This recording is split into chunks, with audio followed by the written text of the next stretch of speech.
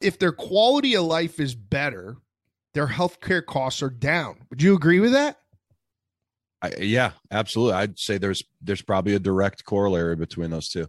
Right. So the government gives a lot of these senior assisted living facilities the funding that they need. This is pretty much this is a cash cow, is it not? Well, I don't know how you describe what a cash cow is. What I would say is that we certainly have an obligation to our elderly citizens. I don't want to call them cows, John. I'm not trying to call them cows. That's not what I'm doing here. Well, I think I understand what you're trying to say. What you're trying to say is it gets very expensive very quick. Right. Right. So there's federal funding that comes through, Yep. Each senior member becomes a data point. Right. And when the senior assisted living facility